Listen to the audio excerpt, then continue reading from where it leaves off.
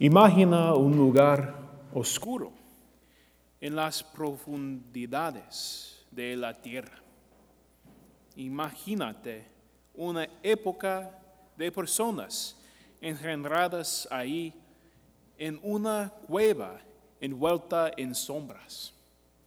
Los habitantes de esta cueva están arriesgados en la cueva, cautivos allí por la oscuridad que los rodea. Todos miran en la misma dirección, mirando juntos la pared de una cueva iluminada tenuemente por una tenue fuente de luz detrás de ellos. En las paredes se proyectan sombras en movimiento que bailan y parpadean.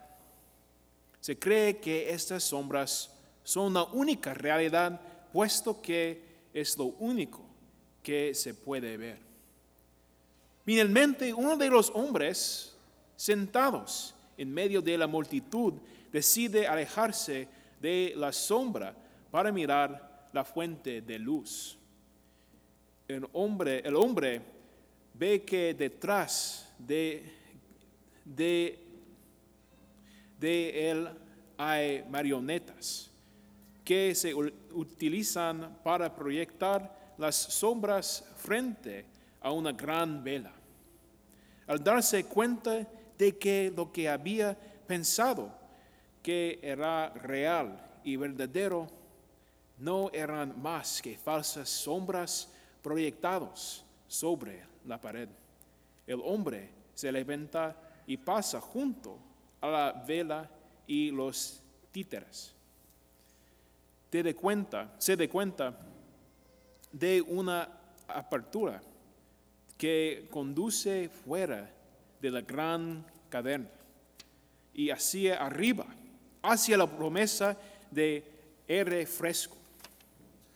El hombre comienza a ascender por el túnel, dándose cuenta de que respira con más facilidad mientras ascendía, alejándose de la profunda caverna donde solo había conocido sombras y tinieblas. De repente el hombre emerge de un agujero en la tierra y se adentra en un prado de luz y vida. Ve la verdadera luz del sol por primera vez: nubes, plantas, pájaros y agua. Está vencido por la luz y la verdad del mundo real. Sus sentidos se despiertan y se llena de alegría. Inmediatamente el hombre vuelve a entrar por el agujero en el suelo y trepa por el túnel hacia la caverna. Allí se para ante sus compañeros y da testimonio de la luz y la verdad que había presenciado. Sin embargo, la gente está acostumbrada a las sombras y la oscuridad, y las palabras del hombre los perturban y enfurecen. Los hombres y mujeres se enfurecen y atacan y matan al hombre, deseando vivir en tinieblas y engaños en lugar de perseguir la luz de la verdad. Esta es una vieja alegoría contada por el filósofo griego Platón. Sin embargo, sirve como ejemplo apropiado para un tema profundo del misterio pascual, la muerte y resurrección de Jesucristo. Este tema es de la oscuridad y la luz. Desde el propio orgullo del hombre y a su caída de la gracia de Dios, entraron en el mundo la oscuridad y el pecado. A lo largo de los años, la humanidad se ha acostumbrado a la oscuridad, aunque había esperanza en la promesa del Padre entre su pueblo elegidos, los israelitas. Esta era la promesa de la luz, porque solo la luz podía combatir la oscuridad del mundo. Esta luz vendría finalmente como el Hijo del Padre, enviado no para condenar al mundo de las tinieblas, sino para prenderle fuego con la luz de su verdad y el amor del Padre. Sin embargo, incluso cuando fue enviado a revelar la verdad del amor del Padre, Jesús fue tratado como un extraño, como un enemigo y como una amenaza para el camino de las sombras al que el hombre se había acostumbrado. Por su mensaje de misericordia, perdón y amor, Jesús fue crucificado. Sin embargo, incluso este acto de malicia no pudo atenuar la luz de Cristo y de hecho se convirtió en el instrumento paradójico de nuestra salvación a través de la muerte del Hijo en un madero y la resurrección de una tumba de tierra. Es a través de esta luz, a través del Hijo de Dios, que a la humanidad se le ofreció su salvación.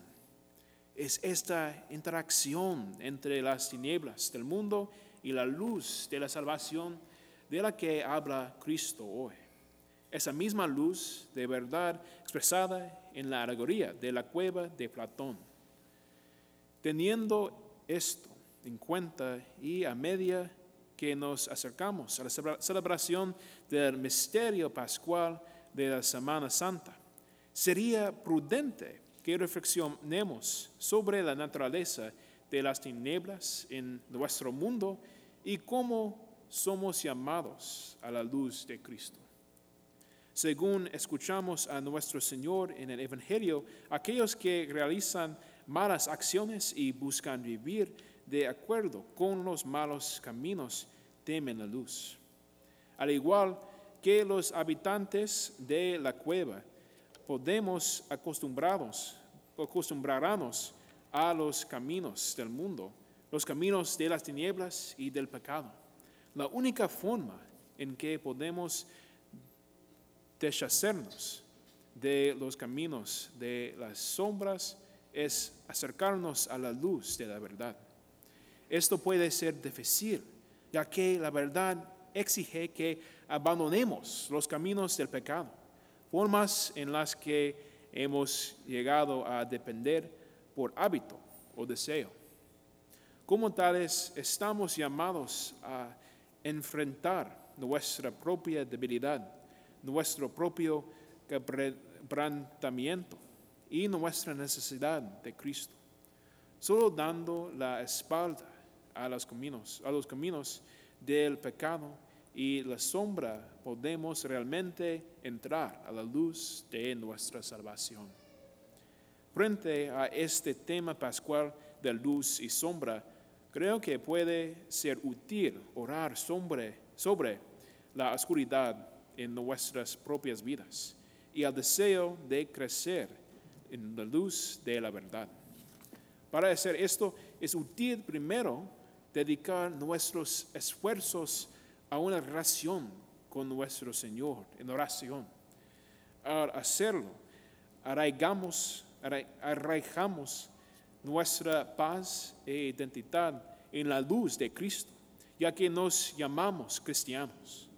Fruto de esa relación, fructificamos en actos de caridad y damos testimonio de la luz de la verdad en nuestra vida cotidiana, en casa, en el trabajo, en la escuela y especialmente en los lugares y momentos más oscuros de nuestra vida.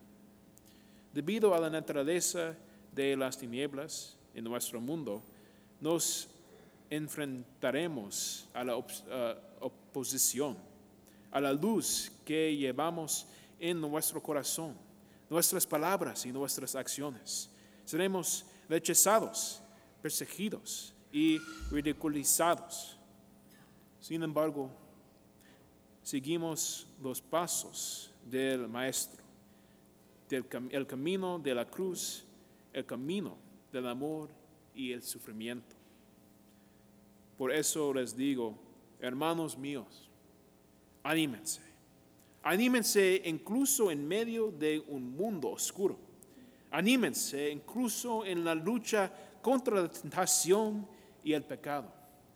Anímense incluso en nuestra lucha por la perfección cristiana, porque somos portadores de la luz de Cristo y el conocimiento de que somos amados.